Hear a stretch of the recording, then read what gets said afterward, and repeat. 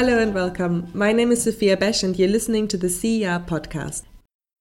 Welcome to this CER podcast. My name is Simon Tilford. I'm delighted to have Alexander Stubb at the CER today to discuss the implications of Brexit and hopefully some of the broader challenges facing the EU. Welcome. Thank you. What lessons do you think the rest of the EU should draw from Britain's Brexit vote? Is the UK a special case, or could what has happened in the UK be a precursor of things to come elsewhere in the EU? Well, two answers to that. One is that yes, the UK is a special case. It's always had a rather complicated relationship with the European Union. It's been a bit of a reluctant bride. On top of that, it's always been a big player. Second one is lessons to be learned. I think you have to take anti-Europeans, Eurosceptics, populists, nationalists, and all the movements that we're seeing around Europe right now seriously, because otherwise you're going to end up with more similar situations. The difference, of course, being is that a lot of the Euroscepticism that we see right now comes from Eastern Europe, from the Visegrad countries, and it's not in their vested interest to leave the European Union. And by this, I'm not saying that it's in the vested interest of the UK to leave the European Union either, but I think the alternative cost for these Eastern Europeans is too big. In some respects, the EU's four freedoms are an aspiration rather than a reality. There are effectively controls on the free movement of capital because of ownership structures, and on labour because of professional controls and a refusal to acknowledge qualifications gained in other member states. Is the EU being a bit hypocritical about insisting on all four freedoms coming together? Wouldn't some kind of compromise make sense? I mean, if Britain needs just to place some controls on the free movement of unskilled labour, and the single market is to a significant extent aspirational anyway, wouldn't it make sense to compromise? Well, the answer to that is yes and no, and the reason I say yes is that you have to go back in history.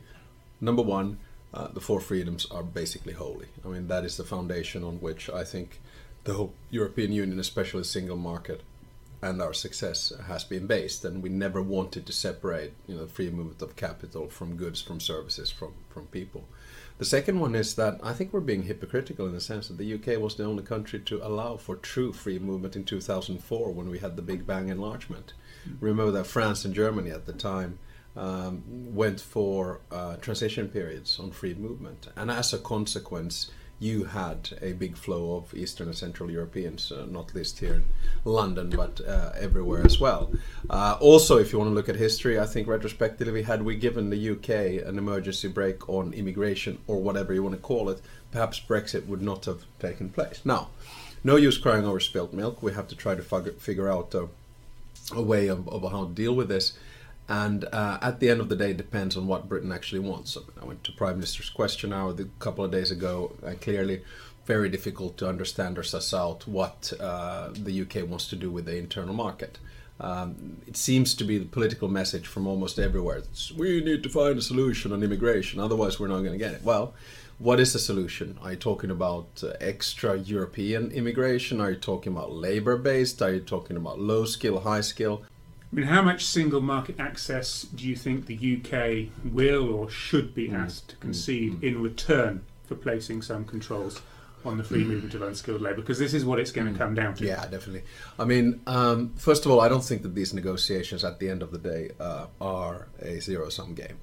And to sum up the whole issue, I think it should be taken in three phases.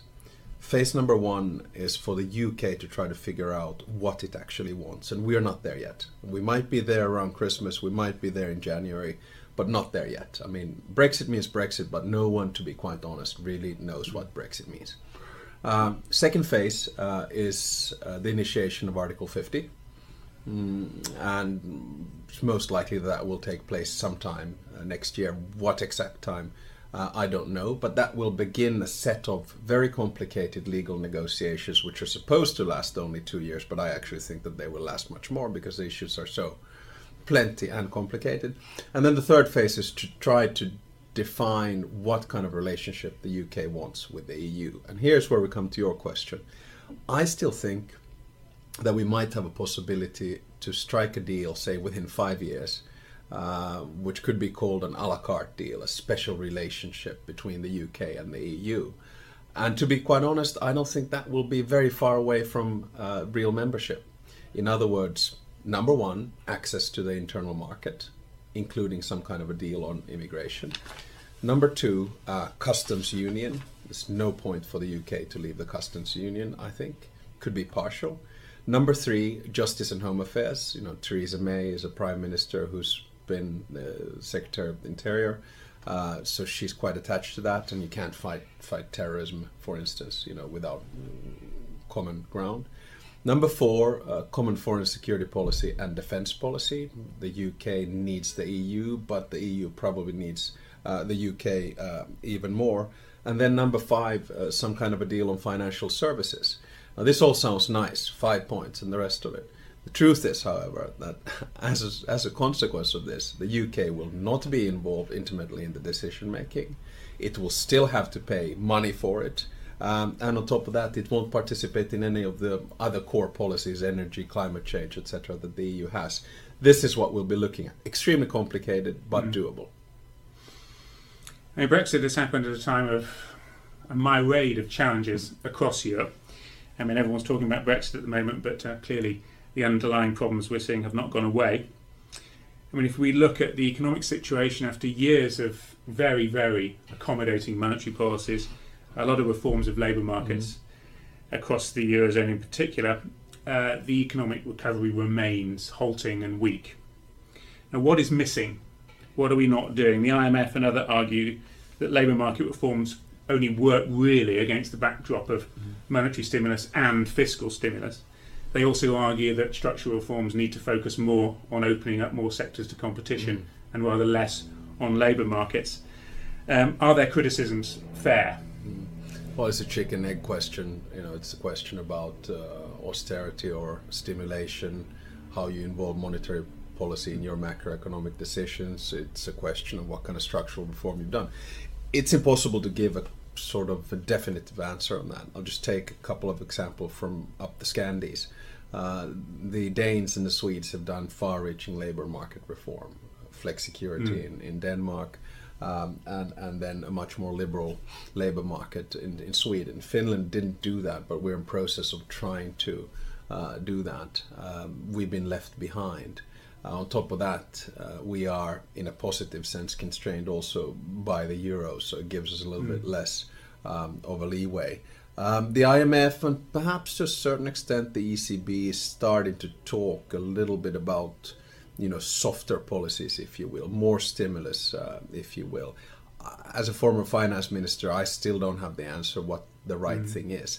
I think that the whole economy is not going to be so much dependent on factors, traditional driving factors like budgetary stimulus or fully blown labor market reform. It's going to be more about technology, whether we have an edge on technology, and that's what's going to decide everything. I think the technology question is a fascinating one. It's possible that the slowdown in the rate of growth we've seen in Western Europe and the US in recent years is permanent, not least in Europe's case because of demography and the slowing pace of technological change. If so, what do you think the political implications of that are going to be?